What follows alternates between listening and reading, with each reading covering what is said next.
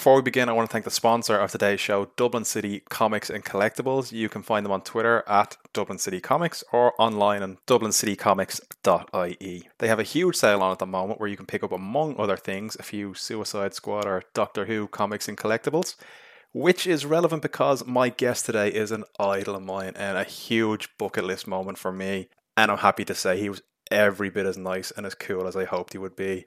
He's one of the stars of the Suicide Squad, which is in cinemas now.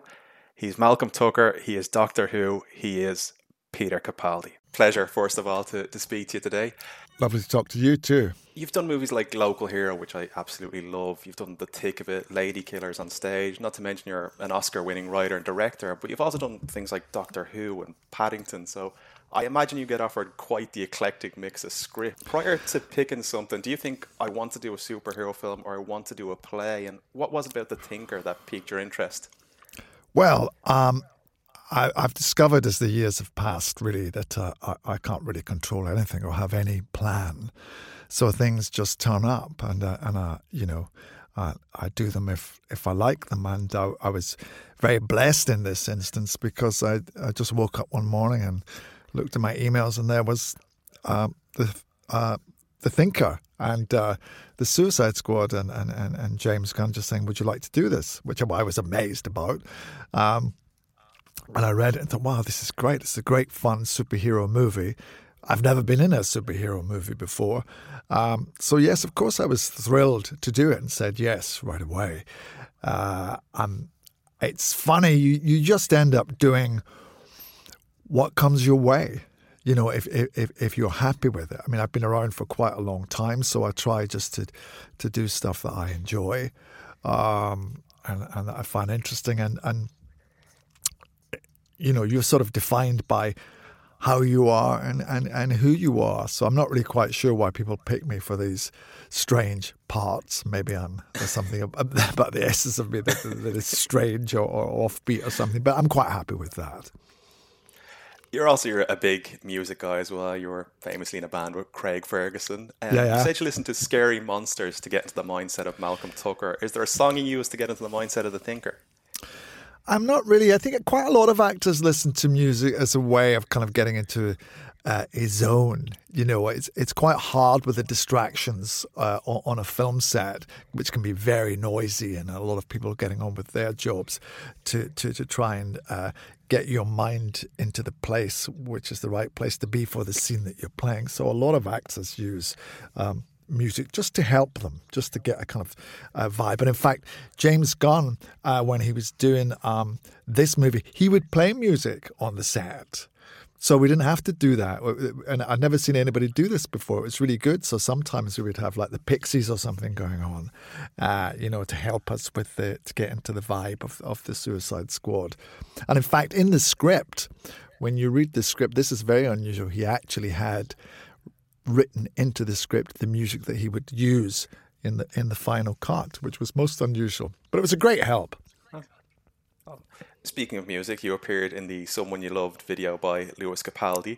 Yeah. I read during lockdown you're working on your own album. Is there any chance we see a collaboration, a Capaldi Boys supergroup, kind of a Scottish highwayman? I don't think so. I mean, Lewis is amazing. I mean, I didn't really know Lewis growing up. I only discovered him really because someone said to me, "Are you in a relation to this guy?" And I looked at him on YouTube and I thought, wow, he's fantastic. And this was like, you know, a year or so before he went really big, and I went to see him, and I was strangely proud of him. I don't know why, but I mean, we are related. But I thought he was incredible, and then he asked me to be in the video for his video for that song, which I had no idea it was going to be so successful. But I think he's just an incredible talent. But no, I've just been working on my own thing just for fun, because that's, you know, years ago, decades ago, I was, you know, when I started out, I was involved in bands and music and things like that. And it's not really it's not a bid to become a rock star. It's just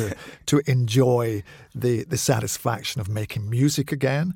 And I worked with my friend Dr. Robert from the Blow Monkeys, who's a great musician and producer, and we just ended up with a whole pile of stuff and thought, well, let's just put this out there the way people do nowadays and not make a big deal of it. So that's what we're doing, and trying not to make a big deal of it, but failing so far. So acting, music, another thing you are annoyingly talented at is artist. I saw you done portraits of yourself and your fellow Doctor Who alumni. Would you ever consider releasing a book of your artwork? Or if you had any artwork knocking around the house you didn't want, I'd gladly take off your hands. No, well, that's kind of you to say. Not really. No, I mean, that's just, I went to art school originally. Everything that I do sort of comes from that art school experience, because at that time, when people from humble backgrounds like myself could get a grant to go to further education, so I went to art school, and at art school you got to get involved in music and acting and drawing, obviously. So it all comes from the same place. The drawings, I just sometimes do little drawings for people that I've worked with as gifts sometimes, to say thanks for being so great to work with. But I give them away, so I don't have any, I'm afraid. One of the roles that you didn't get, apparently, was the role of Benjamin Sisko in Star Trek Deep Space Nine. Is that true? You auditioned for that? I think I did, yeah. I'm not even sure who that is. But there was at that time, I think in the I guess the late 80s, I guess it was, you would just be called to these auditions. They were cattle calls, You never ever met anybody important. You just sat and you just had to go up the stairs to some office in Soho where a tiny little video camera would be on the end of an enormous tripod, and they'd hand you some lines and you just say those lines into the camera. I never expected very much of them. So I was just part of the trawl that they did for that. But I think, if you were to dig around the right places, you'd find lots of video auditions by lots of actors from that period doing lots of different American shows, because that's how it kind of worked. You also, in The Loop, got to go toe-to-toe with another of my all-time favourite actors, James Gandolfini. Yeah. What was he like to work with on set? He was amazing. I mean, I was a huge fan of The Sopranos. And so, when he walked into the rehearsal room, we rehearsed in New York for about a week before we started filming, I was just, blown away, because I think he I was really starstruck, because he's absolutely incredible. And I love what he does, and I love what he did with Tony Soprano. And then suddenly to find myself acting with him and also improvising, because Armando Iannucci, who made that film, was very keen that we, rather than follow a script, which we read once, and then he likes you to get on your feet and just kind of improvise those scenes using your own words. I found myself arguing with Tony Soprano. And I thought, I have to put the fanboy away here. I've got to be a professional, mature actor and just really go for it. So we got into quite a rammy in the rehearsal room, which was very exciting, except it reached a high point where he raised his fist at me, and I thought, well, I better stop now, because he looks like he's actually going to hit me, and he might get carried away. But he was a wonderful, wonderful man. He was so gentle and so gracious. And I saw him as well. We were in New York, and obviously everywhere you went in New York, everybody recognized him. And this was just at the start of selfies and all this stuff. And everybody was asking him for a selfie. And he was so gracious with people. He would pose and say hello and be warm. He always knew when to. There was a line that you didn't cross with him.